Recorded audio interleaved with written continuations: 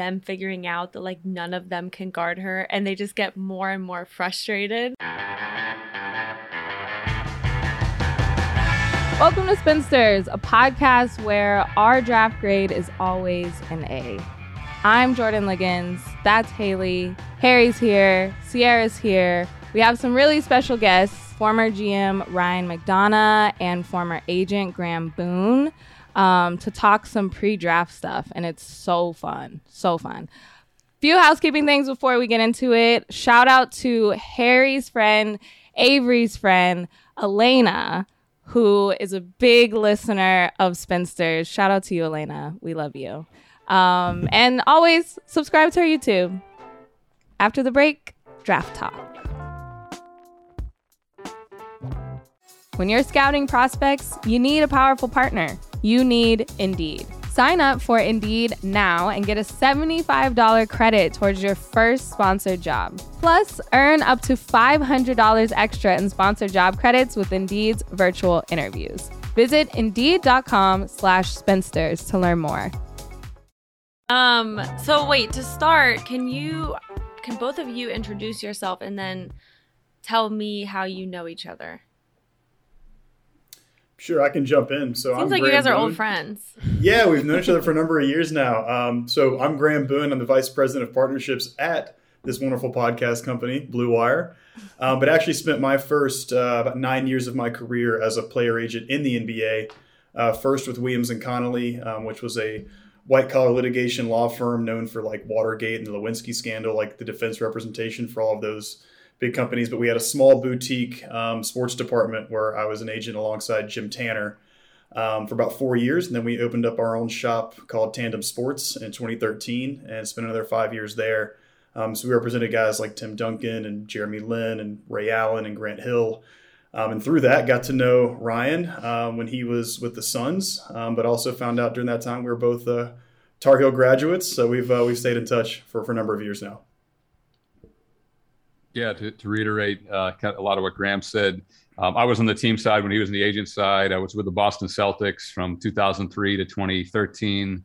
We had a good run there, especially toward the latter part of that time, led by Ray Allen, Paul Pierce, Kevin Garnett. And then the Suns came calling in 2013. So about 9 years ago, I was hired as GM of the Suns, was there 5.5 years, ups and downs. We kind of built some of the current team, Devin Booker, Mikal Bridges, DeAndre Ayton, and those guys. I get let go in October 2018. So I was there about 5.5 years. And the last, 3 or 4 years now, been on the broadcast side. I'm an Odyssey NBA insider, work for NBA TV. I'll be down in Atlanta next week, anchoring their free agent coverage. And then also work for NBC Sports Boston and do some teaching with Sports Business Classroom, which will be going again up in Las Vegas in a few weeks, where I bumped into Graham and a few other friends a year ago. So it sounds like a lot, but I actually have a lot more time now than when I was an assistant GM of the Celtics or GM of the Phoenix Suns. I bet. Even though, you're definitely staying busy. On this side, the thing I've heard from players the most is that you guys don't actually know how it is in a number of situations. And I'd imagine it's the same coming from the team side or even Graham, the agency side. So what are some misconceptions that you see, especially around this time, like draft coverage and free agency coverage? Yeah, I can jump in. I think Ryan's going to have such a different and probably more interesting perspective based on he had a lot of control in that time. They get to draft the players, they get to sign the players, whereas an agent, we have a smaller subset of people we're representing. And so we're working with a much smaller pool. And candidly, during the draft process, agents don't have a ton of power. You hear these stories, and I think it's a lot of like fodder for social media that certain agents can push a player to a certain team. They can get a GM to do them a favor. You're not going to get a GM to do you a favor when these are tens of millions of dollars of decisions, with both salary cap implications, their actual player contracts, the marketing dollars that are invested in this.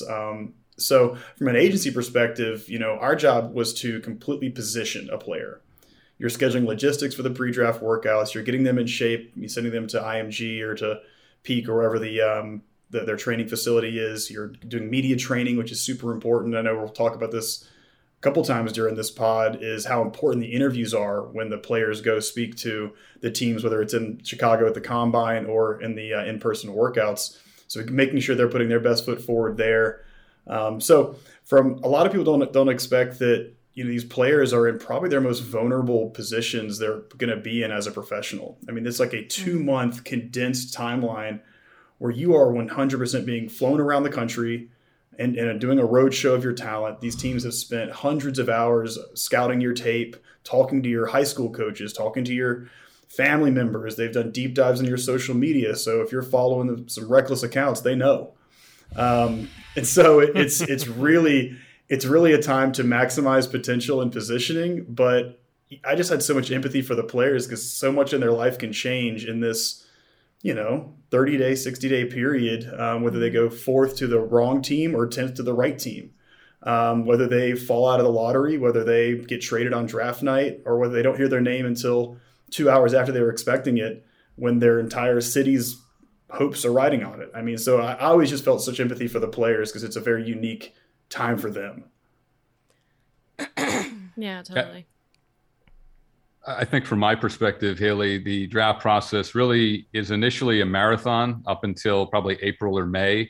And then the last couple of months are a sprint. You're at mile 23 and you're sprinting to the finish line on the team side because the college season's over. Obviously, that ends with the Final Four. Some of the international prospects are still playing in Europe or other places around the world. So you can go watch them play in person. But really, your job, I think, as an executive is to juggle so many different balls and to not let any of them hit the ground.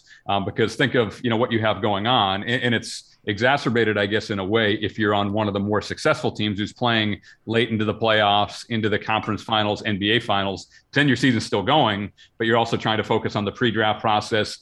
Keep in mind that as we record this just a few days before the draft, free agency is next week. I mean, a week from tomorrow, I'll be in Atlanta on NBA TV talking about free agency. The week after that, I'll be in Las Vegas for Summer League. So that's what the cycle is and the schedule is. So you're trying to balance all of those things. And then from an executive perspective, most of the on-court evaluation is done relatively early because, again, the season ends in April. But now is the medical information, the intel, in terms of players' background, character, work ethic, also the in-person interviews that Graham referenced, and then the pre-draft workouts. And that's a scramble, and it gets real competitive because, Graham on the agent side wants to do what's best for his client, which on the team side you understand. But on the team side, you want as much information and access to the player as possible. And if a guy's good enough, all 30 teams want that player, and so there's kind of a tug of war behind the scenes that goes on where the teams are recruiting the agent and the player to come to their city and spend time with them. And then the agency is trying to do what's best for their client. So that's kind of the process in a nutshell. There's a lot to it. Keep in mind that actually, I was going to say 60, but I guess a couple draft picks got stripped. 58 players will get drafted on Thursday night because, I guess a couple teams got docked second-round picks. But 58 guys will get drafted. But you evaluate hundreds. So that's the other part of it is how do you kind of narrow that funnel to who you think is going to be available at different ranges, how you're flexible and can pivot based on who's on the board or potential trade options as well. And then get into the undrafted guys and lining up summer league and free agent signings and all that. So that was probably a long-winded answer, but again, there's a lot going on. And as the executive, you're trying to keep everybody afloat and not let anything hit the floor. Yeah, and I'll jump in here real quick too, because that reminded me of it was a dance between agents and teams when you had a player that everyone wanted. And so a lot of teams are trying to get them into the facility to meet with them, to do a medical evaluation because they're a real opportunity to draft them. And as an agent, we're trying to figure out who else they're bringing in that day. Because if it's a bad matchup for the guy, or if it's a small workout with only 3 guys, I don't want a very good player to get exposed because he's an underdeveloped 19-year-old, but they're bringing in some 23-year-old bruiser who's going to just punish him all day, who is probably not going to be that good of an NBA player, but it could hurt my guy's draft stock. And I had one quick story that John Henson was our client in 2012. He ended up going 14 to the Bucks. And I called one of the teams after. I truthfully can't remember which team it was, but after he worked out, you always call the teams to find out how he did and any feedback.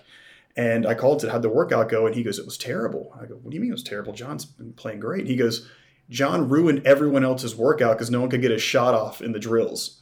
because he was blocking everything out of bounds. So he made our guy look great, and it ruined the evaluation of every other player.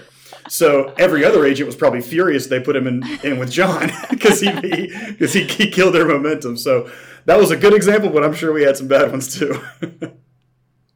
That's so interesting. And I'm interested too of like the hype. Like, how are the agent side and the executive, how are you managing the hype of a player? How much are you buying into the hype? Because now there's Instagram, there's mixtapes, there's everyone's talking on social about everything. How does that play a factor in versus, you know, the medical eval, the stats, the personality? How do those kind of balance each other when you guys are thinking of a player? That feels like a Ryan question, yeah. Well, it's a challenge, Jordan, and I won't say the player's name. Guys, you know, I played in the NBA, had some success. He's been around for a decade, but my first draft as GM of the Phoenix Suns, I'd only been in Arizona for a couple of weeks, and this was a player who was projected, you know, in the range we were picking in the first round. And I had dinner with him the night before because you try to spend as much time with the players as possible. Just a little bit about the process for your listeners who don't know. Teams can get up to 2 visits. One can be for 48 hours and one can be for 24 hours, but they have to be separate.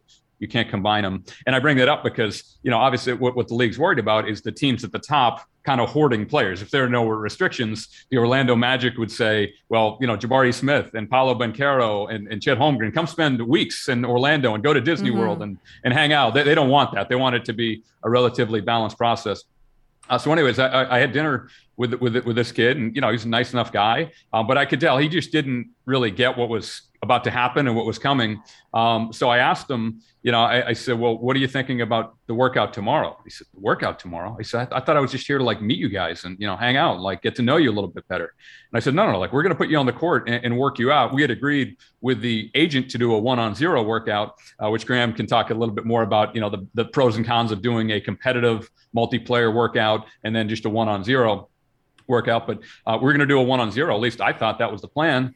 And the guy goes, oh, shoot, I didn't bring any basketball sneakers. I said, you came to visit an NBA team. You didn't bring basketball. Like, what do you think we're doing here? You know, so that was like a flag, right? In the process, we ended up not drafting the kid. Again, he's done okay, you know, I guess relative to expectations. He's been in the league, I guess, most of the last decade. But it was one of those things you say, wow, like this kid is getting some bad advice. He did end up switching agents and agencies multiple times. And that's actually something that I'd be interested to get Graham's take on, because a lot of times, you know, there's certainly good up and coming agents and groups, but sometimes there are these groups who, if a player says, you know, he's represented by them, you say, wait a minute, who are they? Who else do they represent? They're kind of, you know, startup, so to speak, or disruptive. They haven't been through the process before. And as you guys can probably imagine, when you have a young player, especially a kid who's 19, 20 years old, in particular, if he does not come from a basketball family and has not been in this position around the game very much before in the pre-draft process, sometimes the kids come in and you say, well, wait a minute, you feel more like an uncle or a father figure in terms of trying to not just pick them or not, but help them through the process in terms of what it's going to be like, what's coming. And then when they get drafted, that, hey, look, you know, we start summer league practice in a week. We're going to be up in Vegas with ESPN and NBA TV showing games the week after that. You know, this is a shotgun start and you better be ready to go. A lot of the guys don't seem to comprehend that. Some do, obviously, but the ones that don't, you worry about how their career is going to get started, which is obviously so important. The movie that I always thought best represented like what it was like probably to be drafted into the NBA was the Lizzie McGuire movie. I'm sure you guys have seen it. But basically, Lizzie McGuire is just a regular girl, and then she goes to Europe, and she looks just like this big Italian star. And so she has to perform as her, and she's like all of a sudden a superstar overnight. And I've always thought that the parallels there are like perfect because it's such a shock to the system. And I know the NBA does classes on how to adjust, and that's part of like the initiation to being in the league. But yeah, it just seems like the biggest like flip upside down. I mean, you're literally in most cases coming from college, in which case like your Chipotle meals are limited because they can't be giving you too much money. Speaking of workouts, I want to know the best workout you've both seen in a draft process. Who was it? What were the stakes, the situation? I love those stories. I don't know if you guys saw Hustle on Netflix? I did. Not yet. No, yeah. I'm going to. What did you think about it? I loved it. I thought it was great. Although it made me not want to rush back into scouting, given how overweight Adam Sandler was, and his diet and the strain on the family. I won't spoil too much of it for Graham, who hasn't seen it. Just looked beaten down. Yeah, exactly. It reminded me of those 4 a.m. wake ups at the airport Marriott in Charles de Gaulle outside of Paris. No, it was really cool. And one of the things I think, like, the 4 of us or 5 of us, when we watch sports movies, it's probably with a critical eye because we're around it. And some of it, you're like, yeah, that's not realistic. It's whatever. I thought they did a really good job making it realistic. It seemed like you were there in, again, I don't want to spoil for Graham or any of your listeners haven't seen it, but you were there in Spain, on the playground watching those guys play, or the scenes, involving NBA players and coaches and things like that. I thought they did a really good job making it realistic. So yeah, it was fascinating, and that is one of those things. It's not a joke. As an evaluator, you're always looking for the diamond in the rough, especially internationally, which has gotten harder, obviously, with video and things like that, scouting services around the world. And then also, in the U.S., even you're looking to discover a guy first, right? So that's kind of the race, and it's not LeBron James, it's not Andrew Wiggins, these guys who were kind of the anointed ones. It's if you were the first guy to say, hey, that young skinny kid at Davidson, the light-skinned dude, he's going to be a pretty good shooter. Or there's this kid, I don't know if you guys have heard of Weber State, out in the mountains of Utah, but there's this guy, Damian Lillard. I think, he's something special to that young man. That's kind of what the competitive aspect is from a scouting standpoint. The earlier you can identify those guys, the earlier you can bring them to your bosses. Maybe you gain some kind of slight advantage, but as Graham said earlier, it is a process. And as much as the agents would like to control it and the team would like to control it, at the end of the day, you just try to make the best decision with who's on the board when your team's picking. Yeah, we used to always tell the guys, like, you don't need 30 teams to love you. You just need one. I mean, it's like finding a spouse or whatever. Like, you just need one team to love you, because I don't really believe there's an overdraft or an underdraft.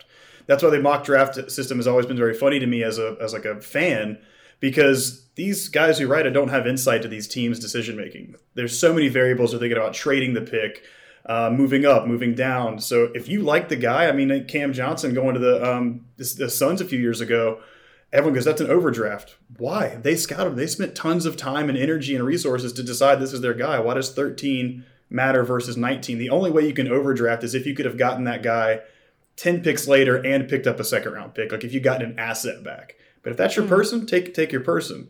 To answer your question, Haley, about like the best. So the agents don't travel with the guys very often to draft workouts. In fact, teams would typically never allow that if they could control it.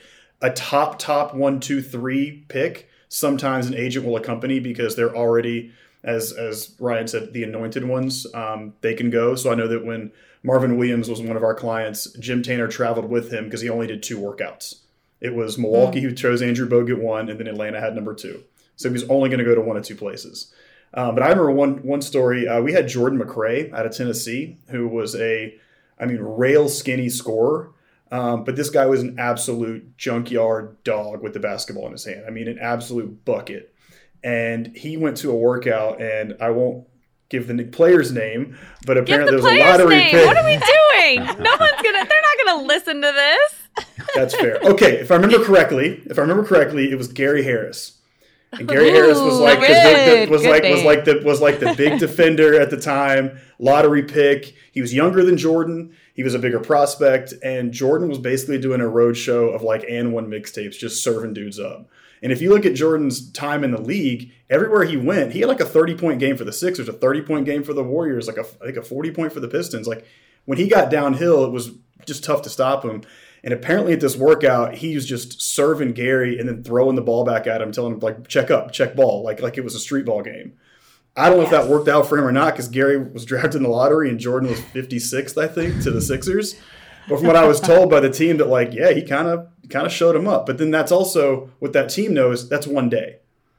Gary had 8 other workouts where he could have been that guy, and it could have just been that one day. And every team's trying not to get that like Darko Milicic like taken by one workout story. So I just remember that one time where Jordan was like, "Hey, if you want me to follow Gary around for the rest of the workout cycle, let's do it." Like, because he was just feeling good. Yeah, I didn't answer your question directly, Haley. I have a lot, as you can imagine. I'll give you the top 3 highlights that I remember. In my Celtics days, Tony Allen. When Tony Allen came out of Oklahoma State, you guys know how he defends, grit and grind and all that, first team all defense. We had a drill where it was a one-on-one drill. Basically, assistant coach would shovel pass the ball to the guy at half court, and then off the run, he'd just catch it and attack the defender. Well, try to think of Tony Allen in that situation. Offensively, he's built like an NFL running back. So he just catch the ball, boom, with a crossover and just power through. Keep in mind, you don't really have to shoot or pass. If you can get to the rim, you get to the rim. So he would do that offensively. And then defensively, Tony Allen guarding on an island, he doesn't need any help. He'd just take the ball and start talking trash and all that. So that was like, wow, all right, this dude's scoring every time. Nobody scores on him. He's talking a lot. He's pretty physically impressive. So he was, a pick in that draft, and obviously was a contributor on our Celtics finals teams. The one that won in 2008. And then when we lost the Lakers in 2010, he was on both those teams. Fast forward to my Phoenix days in 2013, I think we had a lot of discussion over the last couple of weeks in free agency, Victor Oladipo. We had the 5th pick in the draft. We brought in Victor Oladipo. And I'll never forget his agent at the time. It was really impressive because as Graham, described, a lot of times agents try to manipulate the process. Understandably, they're doing what's best for their client, but said, hey, basically what everybody wants is to work out against somebody better than them, if that makes sense. Because if they work out against somebody who's the same as them or worse than them, and that guy beats them, well, then do they move down? Does their stock fall? And so much of the pre-draft process, at least online, is hype and momentum and all these kind of things. So I remember Victor Oladipo at the time, his agent, I go, hey, we're going to bring him in. Is that cool? Yeah, he said, no problem. We set up the dates. We said it's going to be a competitive workout now. This isn't, 1-on-0 against a chair. Obviously, teams want to see a player compete. Are you okay with that? And he said, Ryan, bring in whoever you want. He goes, when the games start, he goes, I don't care. Bring in the best guy, bring in the worst guy. I don't care. Victor will kick all their asses. And I was like, all right, good. And sure enough, he did. He really did. And he was the number 2 pick in the draft, in Orlando, and had a successful career, especially before the injuries. The final story I'll tell you is probably the most interesting to your listeners because it's the most recent. In 2015, we had a late lottery pick with the Suns, the 13th pick in the draft. Kentucky was loaded that year. They ended up having 4 of the top 13 picks. We had the 13th pick. We brought in Devin Booker, who was primarily catch and shoot at Kentucky. You didn't see a whole lot of ball handling. You didn't see a whole lot other than catch and shoot on a loaded team that, if you remember, went to the Final Four undefeated. They lost to Wisconsin in the national semifinal, but that was... I remember. Yeah, I'm sure you do. Frank the Tank Kaminsky. Frank Kaminsky and Sam Decker and Bo Ryan got him in the national semifinal. Anyway, so long story, relatively short. We bring in Devin. We know he can shoot it. We know he's a confident young man. He's got a little swagger to him. But then the drills start, and we say, holy cow, like this, one-on-one, he's going at guys, basically, and nobody could stop him. And then when we play 2-on-2 or 3-on-3, and 3-on-3, for those who don't know, is the most. You can only have 6 players on the court at a time, again, to limit, I guess, teams hoarding players or, basically they want some parameters in the pre-draft process. But even in those 2-on-2, 3-on-3, you see the playmaking, the passing. This kid's not just a shooter. There's something more there. And then the final thing I'll say about Devin is there's a one-on-one knockout drill, which Graham is familiar with, where basically you're on offense. If the defender gets a stop, you rotate to defense. And then when you get a stop on defense, you rotate off. That's kind of how the progression goes: offense, defense, off, and then you go to the backup line.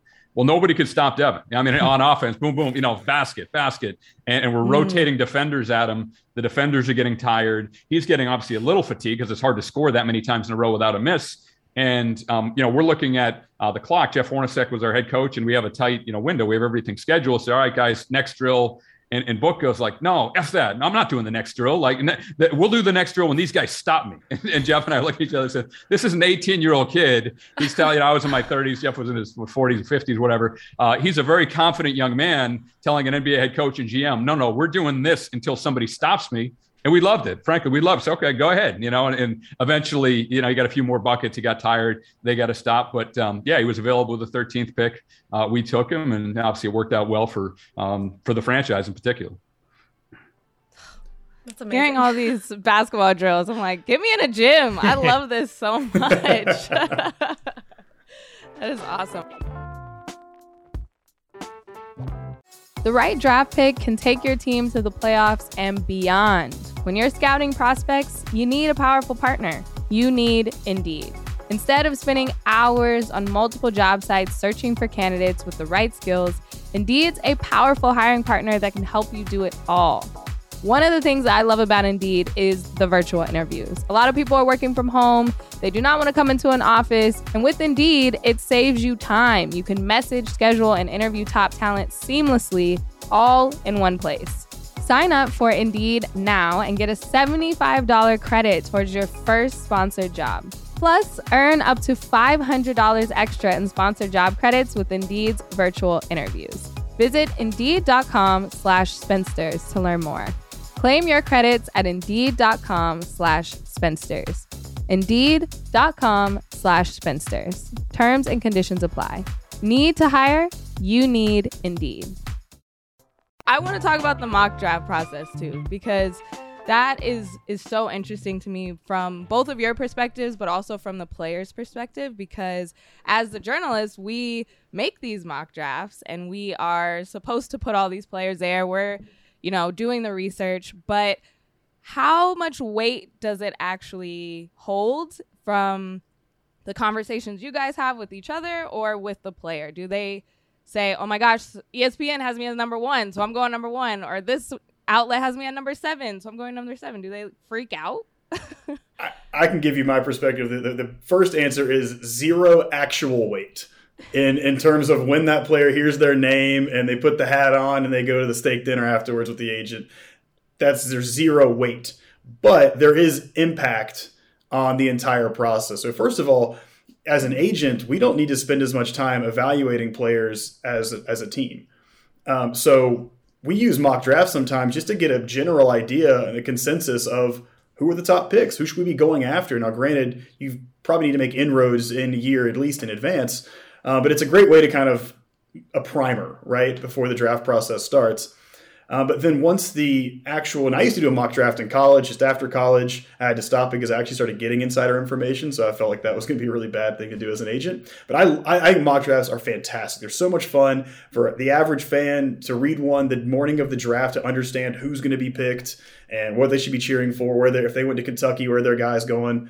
That's awesome. But then when I was an agent, a lot of players, especially the guys who were in that back half of the first round, and if you're being scouted in that back half of the first round, that also means your range extends to being undrafted. Draft night can be an absolute mystery bag. And so guys are very, very nervous. They're anxious about where they're going to go, and they're reading everything online. And so Haley and I talked about this, months ago. We had guys that would read their name, and if it was really positive, that would give them a bright day. It's like, hey, I see 32 to Houston. I'm like, well, who wrote it? And they're like, looks like his name's John Doe, XOXO. It's like, yeah, he probably doesn't have a lot of insight. Add John Doe in NBA. yeah. It's like, so it's Shams Wojnarowski. It's like it's a mix of the two. It's like, no, it's not a thing. And so that would be a good day. Then all of a sudden they'd see the team that they didn't want to be picked by, that they're going 55th, and they're like very nervous about that. And so we had to constantly tell our guys and manage their expectations. This has no bearing on what these teams are going to do. I mean, Chad Ford was the original mock kind of king. Then it was Jonathan Givony. Both those guys did an insanely good job scouting players, doing what they could to get information from teams to see as close as they can get. But on draft night, it's impossible. Everything goes out the window. There's so many mixed variables. But Quinn Cook was one of my favorite clients I ever had. And he needs a microphone in his hand soon because he's going to be an outstanding broadcaster one day. But he was from DC, where my agency was based, and he basically lived at our office for the entire pre-draft process. He'd work out in the morning, come by my office, annoy me all day to see who was going to get drafted by, and I loved it because he was so dedicated to this process. I mean, I see why Coach K loved this kid. And then he would go work out in the afternoon and then come back and order pizza at 5 p.m. before I was going home, and play video games in our office. So he would read everything, and he would be so interested. And it was never a burden for us because you wanted a client who was a professional, who took their job seriously. And he was one of those guys, by the way, who said, who's the number one guard in the draft? Let me follow them around. And a lot of teams didn't want Quinn Cook against the top guys because they knew he was a 4-year dog. I mean, he was an absolute dog on the court. So they read him, and it causes extra work for agents because we have to then tell them, no, that's not happening. Or we have to call the team and say, hey, just curious if this is any fact to this. Typically it was not. but it did cause some extra work and extra anxiety. But, I think mock drafts from a fan enjoyment perspective are wonderful. From my perspective, there are two main challenges to the mock draft. Certainly, as fans and on the media side, they're interesting and compelling. In fact, my father, Will McDonough, was one of the original NFL insiders. He basically invented the mock draft back in like the 70s and 80s. He was one of the first to do it for the Boston Globe. So I grew up around it. The challenges on the team side, I guess, are multifold. One is managing expectations with your owner in particular, and then maybe the top executives on the business side, especially if you have a top pick. Sometimes it's like, well, I know the world likes this guy, or the perception is this guy should be picked, but we don't like this guy. We actually like this guy better. And say, well, wait a minute, look at this mock draft and this and this, and you have to have a lot of confidence, a lot of courage in your convictions to kind of go out on a limb or go against the tide, so to speak, especially the higher you get in the draft. One great example of that's recent is that what Danny Ainge did in the Celtics front office in 2016. If you guys go back and watch the videotape of Wyc Grousbeck, who's a friend of mine, gave me my first job, the Celtics owner, and this was at the TD Garden where the Celtics play.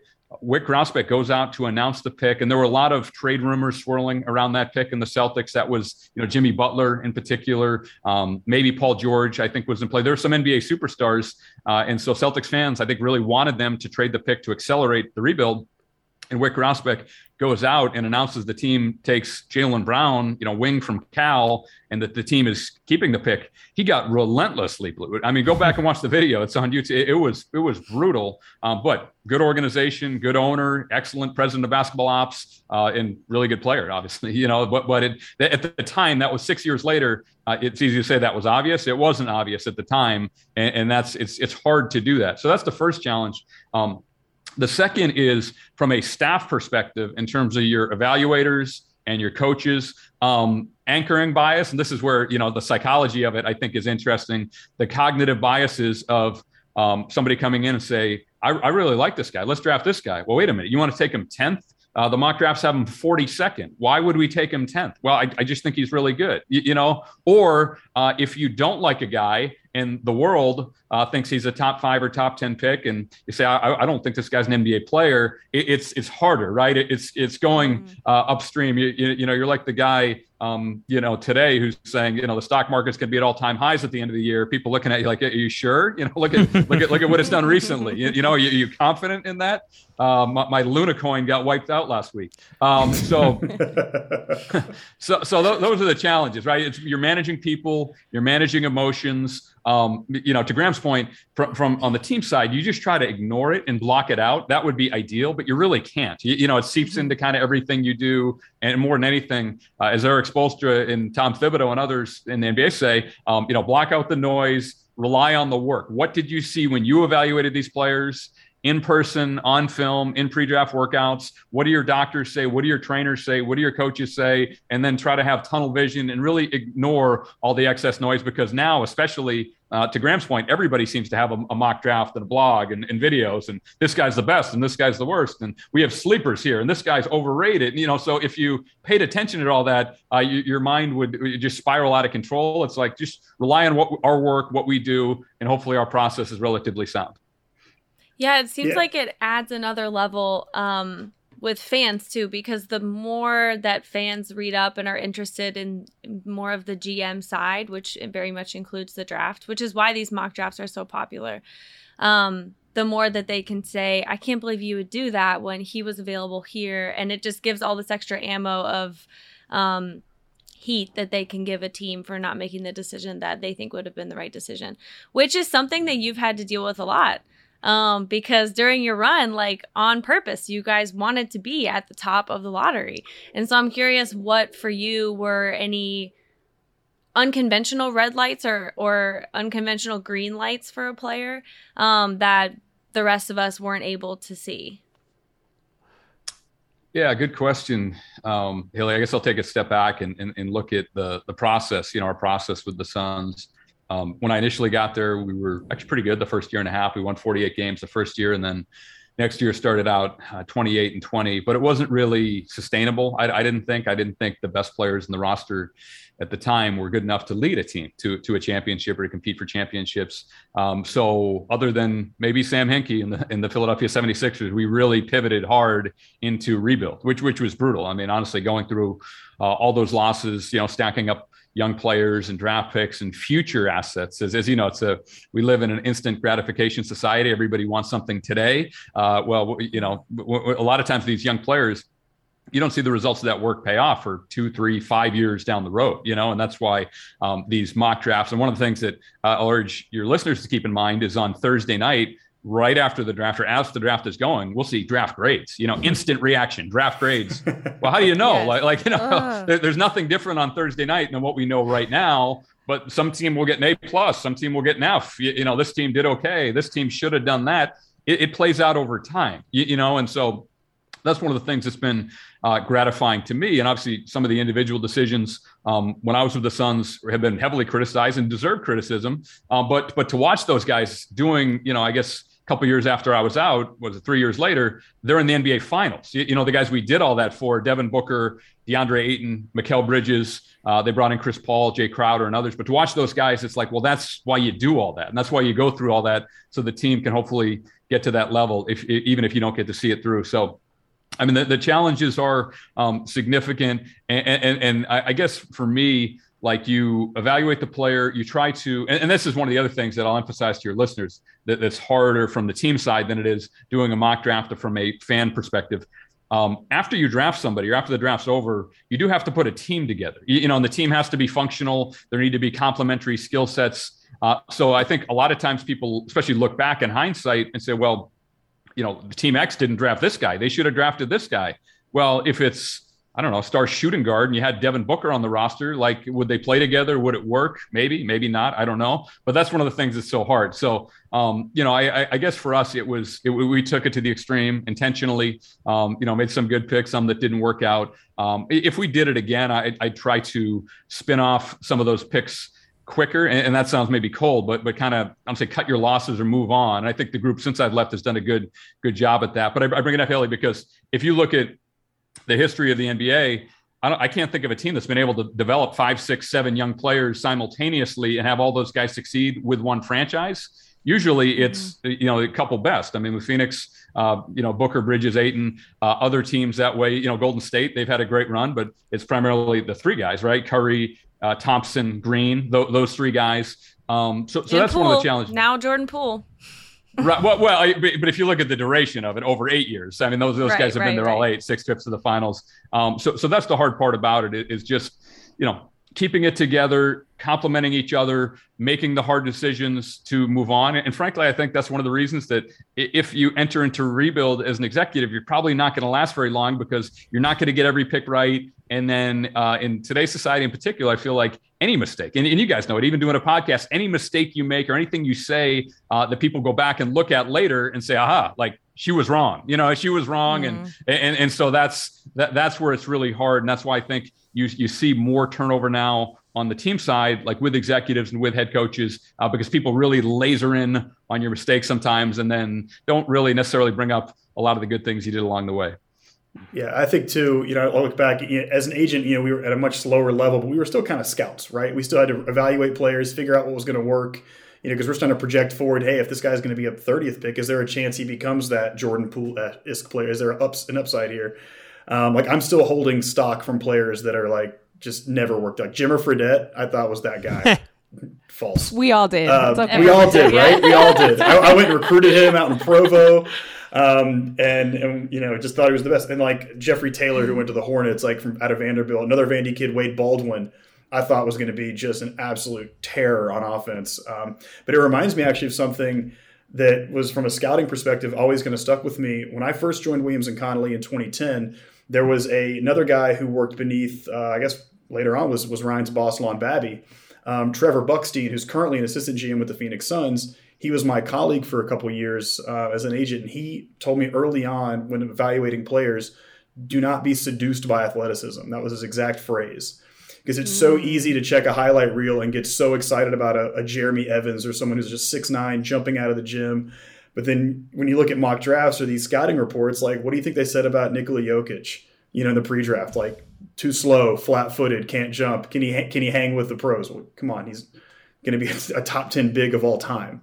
There are a lot of guys who have flaws. Draymond Green fell because of that exact reason. Like, there's a lot of individual things that people will hang that you need to have everything. No, you need to have most things and then one thing you can rely on. Like, Draymond was always going to be his IQ. Like, there's just very few players who see the game the way he does.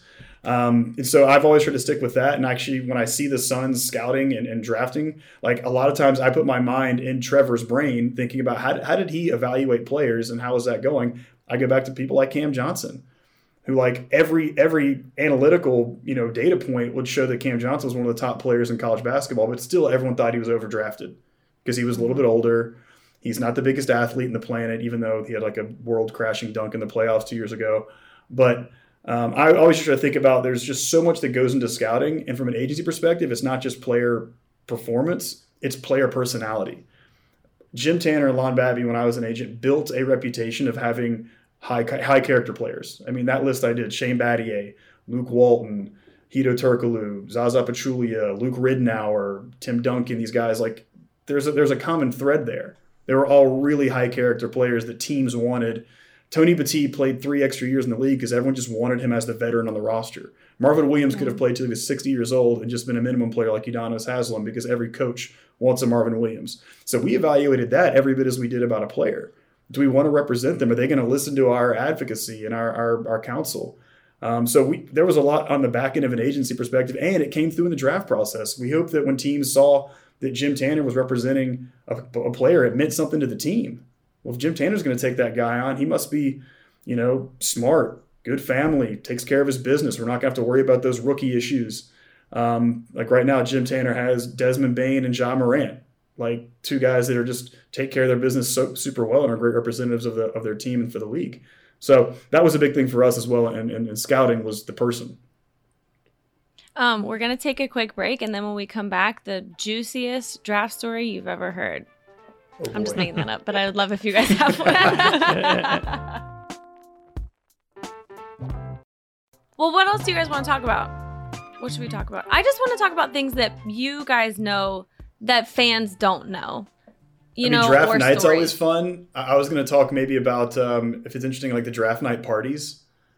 Of like how we told every client, we're like, don't do this. This is a bad decision. Like we can't control what's going to happen. Like the Rashard Lewis, like you go to the green room and you wait hours and hours. You have a grandma looking at you. Like it was an old story that someone said, like their grandma said, "When's my baby getting drafted?" Like to the agent, like as it's happening. We just have no control at that point. So I can talk a bit about some of those things. And the green room was always a fun place to be on draft night. Because Calipari's walking around glad-handing, doing his own kind of this is going to piss off a Louisville grad. Sorry, Haley. But he's like marketing himself because all of his players are there. But I can talk a little bit about those things. We all know the truth. And I'd love to hear some draft night stories too from like what it was like in the war room, Ryan. I mean, like, have you ever? Are there ever any stories where like things have not gone to plan for you guys at all? I could tell the Bridges story. That one's pretty interesting because that was unusual the way that trade came together with Philadelphia, because that was a draft night trade and Philly drafted Mikal Bridges with the intention of keeping him. So if it's interesting, I could tell that story because that was kind of unique and tells you kind of what it's like on the clock trying to do a deal when you have, the commissioner on the line and the pick needs to be in at a certain time and all that. So yeah, definitely. I knew Mikal's mom, T, who was the head of HR for the Sixers when he was drafted by the Sixers. And I sent her a note like, congrats. And then like an hour later, I was like, psych. Yeah, that will go down as one of the weirdest things to watch ever. And just, like seeing his confusion. But guess who had to call him, Haley, and let him know that he was not staying in his home. Let's tell it on air. I'll Let's do it. We're on air. We're back. Yeah, we're back. Right. Yes. Okay. Yeah. So with Mikal Bridges in 2018 draft, we had number 1 pick, number 10 pick. We took DeAndre Ayton number 1, and then we started the night with the first pick and the 16th pick, and we took DeAndre Ayton number 1, And then we didn't love anybody in that 16 range. We thought there was a tier after the mid to late lottery and then a drop to the next group of players. And that's one of the things that's, I think, important for your listeners to understand. And it's, I guess, logical, but people don't talk about it a whole lot, is the gap between players is not created equal, right? If you rank players 1 to 60 or 1 to whatever, sometimes it's relatively close. And then there's a significant drop. Sometimes it's close, then there's a little drop. For us, we thought there was a significant drop. And there were a few guys that we liked, we thought would be available in the latter part of the lottery who would almost certainly not be available with the 16th pick. So we draft DeAndre Ayton number 1, the pick gets announced. And then in the first round, you have 5 minutes between picks. In the second round, it's 2. And obviously the league sticks to that relatively closely because it's a TV show as well, right? ESPN has time slots and commercials and things like that where they want to announce the pick. So after we draft number 1, looking at 16, and the draft is going relatively according to form after that. No, players coming out of nowhere into the top 10 or guys sliding. Although Michael Porter Jr. may have been the exception of a guy that, there was some variance in that draft. So long story, relatively short, we're chasing picks around the 8, 9, 10 range. And the Philadelphia 76ers, who had a very good team, have the 10th pick. They have Ben Simmons and Joel Embiid on their roster. They're a team on the rise, coming out of the process era. And so, but there was some, I guess, turnover at the time, a little turmoil with the franchise. That was after Brian Colangelo left, somewhat controversially in June of 2018, about within a couple of weeks, probably after Brian left the organization. So they didn't have a GM or president at the time. And so they drafted with the 10th pick. We're calling him, trying to get the pick, trying to make a trade before they make the pick, because obviously once a pick is made, it's the other team may not like that guy. You may not want that guy. You may have wanted a different guy. And so Philadelphia, we're talking to them about making a trade, and we say, okay, what do you want for 10? And they say, well, we think we're going to keep the pick. So, okay, we respect that. Now you're on the clock. Who are you going to take? And they said, Mikal Bridges. And, you're a little bit deflated. You say, okay, well, that was one of the guys that we targeted, that we were chasing. So we're coming back at 16. Are there still guys on the board that you guys like that you think may be there at 16? And they said there were. We said, okay, we give you a premium. It's only, on paper, a 6-pick difference, but we give you a premium to get Mikal Bridges because we really think he'd fit in well, between Devin Booker and DeAndre Ayton, who we now had on the roster. And it's one of those things, it's kind of a throwaway line. Like, you don't really expect to hear from them or, for the conversation to happen. So sure enough, they get into late lottery and 14th, 15th pick. And then, we re-engage with the 76ers. And this is a little bit stressful because you have the league on the line on one phone. It's like a hardwired line into your draft room, and they count down. Phoenix Suns, you're on the clock. You have 5 minutes, 4 minutes, and then I think at the end it gets down to about every 30 seconds, and then it's we need the pick. You have to make a pick because I think if you don't, to my memory, it's never happened, at least in the couple decades since I've been in the league, but I think theoretically somebody could jump you and just kind of take your slot. If you don't get the pick in time, at least that's what the league threatens. So you need to get the pick in, right? And so, we have Philadelphia on one line, the league on the other, and we're waiting on the 76ers to make their decision. Finally, within the last 45 seconds or so, they said, yes, we will do the trade. We had a future first round pick that we'd acquired for Goran Dragic. We traded Goran Dragic to Miami in 2015. So we threw that in along with the 16th pick, which was now being made for Philadelphia for the draft rights to Mikal Bridges, who Philly had drafted at 10. And I didn't know what name they're going to say. And that's the other risk of doing a draft night trade. There needs to be a lot of trust involved. So you say, okay, we have a deal. Philly, who are you taking? And they said Zaire Smith, a wing out of Texas Tech. So we called the pick in. The risk, obviously, I don't need to probably explain it to you guys, but your listeners understand, is if one of the teams gets cold feet or if something changes, an owner or somebody says, no, we're not doing that anymore. Well, then you drafted the player and then the draft has moved on. So what do you do with the player? So there's a lot of trust involved, but that was unusual because Philly drafted Bridges with the intention of keeping him. We were able to re-engage and get them to, change their mind, whatever you want to call it. And we did a deal after the fact, which, leads us to how I was the one who had to call Sam Goldfeder, Mikal Bridges' agent, and Mikal, his mother, who were very excited about staying in Philadelphia after winning multiple national championships at Villanova. And his mom worked for the 76ers franchise. I had to be kind of the bearer silver of bad news. Say, hey, look, I know you had, Mikal was going to stay close to home and it was a great story, but what do you think about relocating a couple thousand miles across the country? We're trying to build something here in Phoenix. Ryan kidnapped a child is what happened. Right. Oh my goodness. In retrospect, I think you were not the bearer of bad news, but that's just, Mikal Bridges. We have merch coming out and he's on it. So look at him now, right? Look at him now. That's a success story. I think it's interesting super that successful. the way Ryan talked about how not every draft pick, like between the players, are created equally. It's the same thing on the agency side when you're managing expectations for the draft night to a player. There are technically 60 opportunities to get selected, but I can tell you right now, there are not 60 opportunities for that player to be selected. So you go into the draft night saying, hey, there's an outside shot at 11. We know they want a power forward. You had a good workout there. There's a couple guys they like. They're not even sure if you're there, but if you are, they're also not committing. 12, 13, 14, no, they're not taking you. They're not taking a power forward, or they just don't like your skill set. You're not going to mix with their current roster. And so then we're basically building this like retracted draft order, or just saying like these 6 picks aren't happening. So don't even worry about those hour of anxiety because it's not going to happen for you.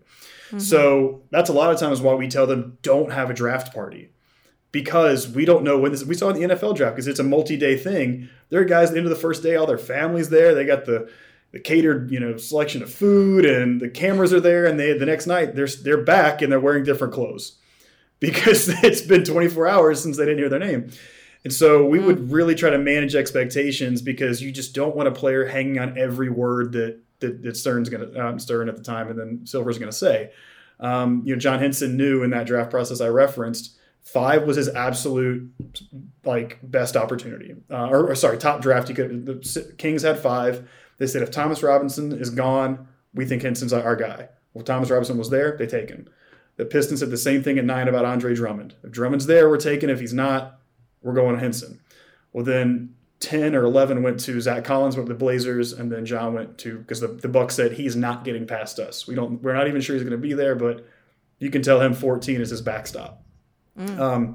So that made John and his family feel very comfortable with that night. And that was one of my more stress-free draft nights, where it was usually the opposite, where it's just some guys falling down the rails, down to the second round. And past pick 43, I did a big historical breakdown back in the day of when draft, because second round picks are not guaranteed anything. You have to negotiate that contract with the team. They're not guaranteed any money, any years. They can put you in Europe, and they retain your rights. So we would tell guys past 43, it's usually better not to hear your name on draft night. And we would sometimes tell teams don't draft them, because if they're planning just to stash him in Europe or stash him in Australia, that player is retained by one team and he can't go try out, quote unquote, for 29 others. So Quinn Cook, Alex Kirk, James Michael McAdoo are all my clients who, we had draft plans with them, and it worked out better for them not to hear their name, because then they got to be an undrafted free agent, go to summer league with a team, maybe sign a little bit of money to come to camp, but then they get an opportunity to really pick and choose the best opportunity for them and not be kind of handcuffed by a team that's probably not going to ever sign them. So it's a unique experience on draft night, but draft night parties are a nightmare for agents. I've seen the sad ones just from afar. I have one more question before we go, which you might not have an answer to off the top of your head, which is fine. But a while ago, we were talking about the smallest things we've, I don't think on the podcast, broken up with people for. And I think mine was the time this guy lived in downtown LA. And I lived in West Hollywood at the time, and it was just too far, and it was those are different countries. Ridiculous. Yeah. So my question for you is, what is, if you can remember, and obviously don't have to name the player because for this one I understand, the smallest thing that just kind of gave you pause about somebody in a draft? Could be from the agent perspective also, because like you were saying, there was some like Kurt Rambis-esque accounts that you'd seen some players follow, so like something like that would make sense.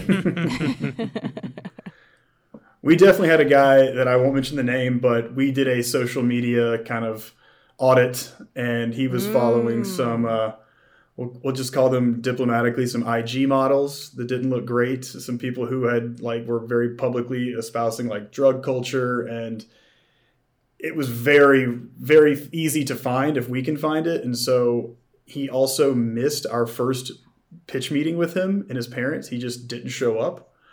And we saw these as all red flags. Like, this is not going to be a good guy to work with. He's just not going to be our style. No disrespect to him. We actually ended up representing him, and it didn't go well.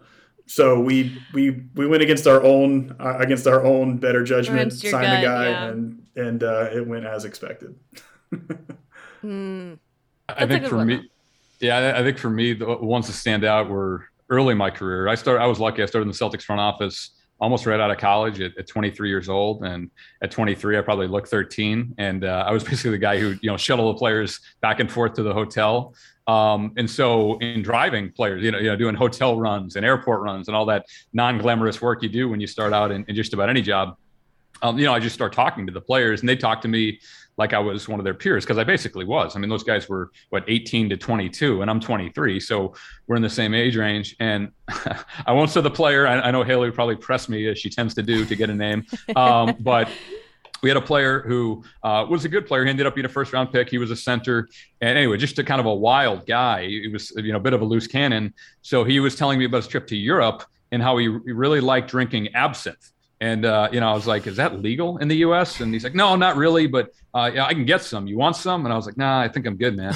And so, he was like getting shipments of absinthe, I guess selling absinthe, keeping some for himself. And then it was homecoming at his school. So he invited me to homecoming. He said he had a suite. We were going to party. And I was like, well, it kind of sounds fun, but I don't think that'd be the most professional thing for me to do as a young guy. And so sure enough, and this is a great lesson. I don't know how many, players listen to your pod, but if there are any young players listening, you never know who you're talking to. And so one of the things I would do, and this is true, when I was GM of the Suns, I'd always talk to the people who did the airport runs about the players, because, you want the guy who, when he gets in town, is wondering, when can I get shots up? Where can I get treatment? How can I get in the gym? Can I get a lift?